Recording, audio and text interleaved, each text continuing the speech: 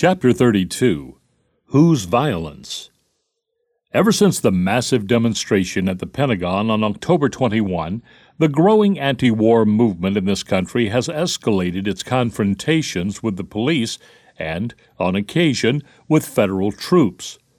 The highly militant and turbulent demonstrations against Dean Rusk at the New York Hilton and at the Oakland Induction Center embody an important and dramatic shift in the strategy and tactics of the anti-war movement.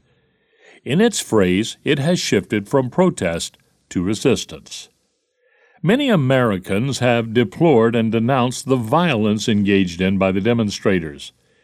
This is a curious and misplaced emphasis on who is committing the violence that we see and read about. The troops and the police are armed to the hilt, and they face groups of totally unarmed demonstrators.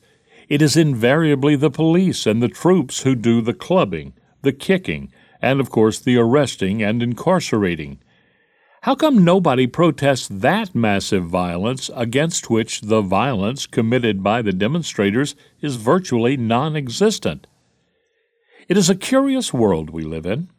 Here is the U.S. government engaging daily in massive and brutal violence against the far less armed people of Vietnam, against virtually the entire civilian population, including the old, the women, and children, North and South. Why does not the American populace rise up to denounce that violence? For the first time in history, the American authorities release, deadpan, pictures of our prisoners being systemically tortured by our puppet troops, with American troops looking on benignly. These pictures have been widely distributed through the news media. Who protests? Who cares? No. Instead, American indignation centers on some bearded youngsters who sit in the entrances of induction centers.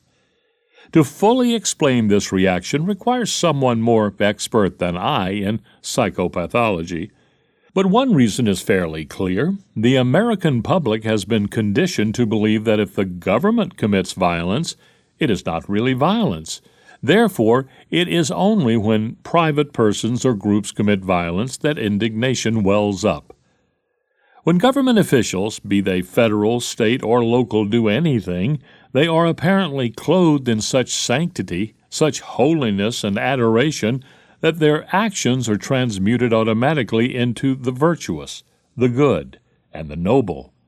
All we need do to correct this confusion and to take a hard and accurate look at the government is simply to apply the same moral standards to the minions of government that we would apply to anyone else. That alone would be enough to make everyone a libertarian, and to expose the fact that the great source of crime and violence in the world today is the institution of government.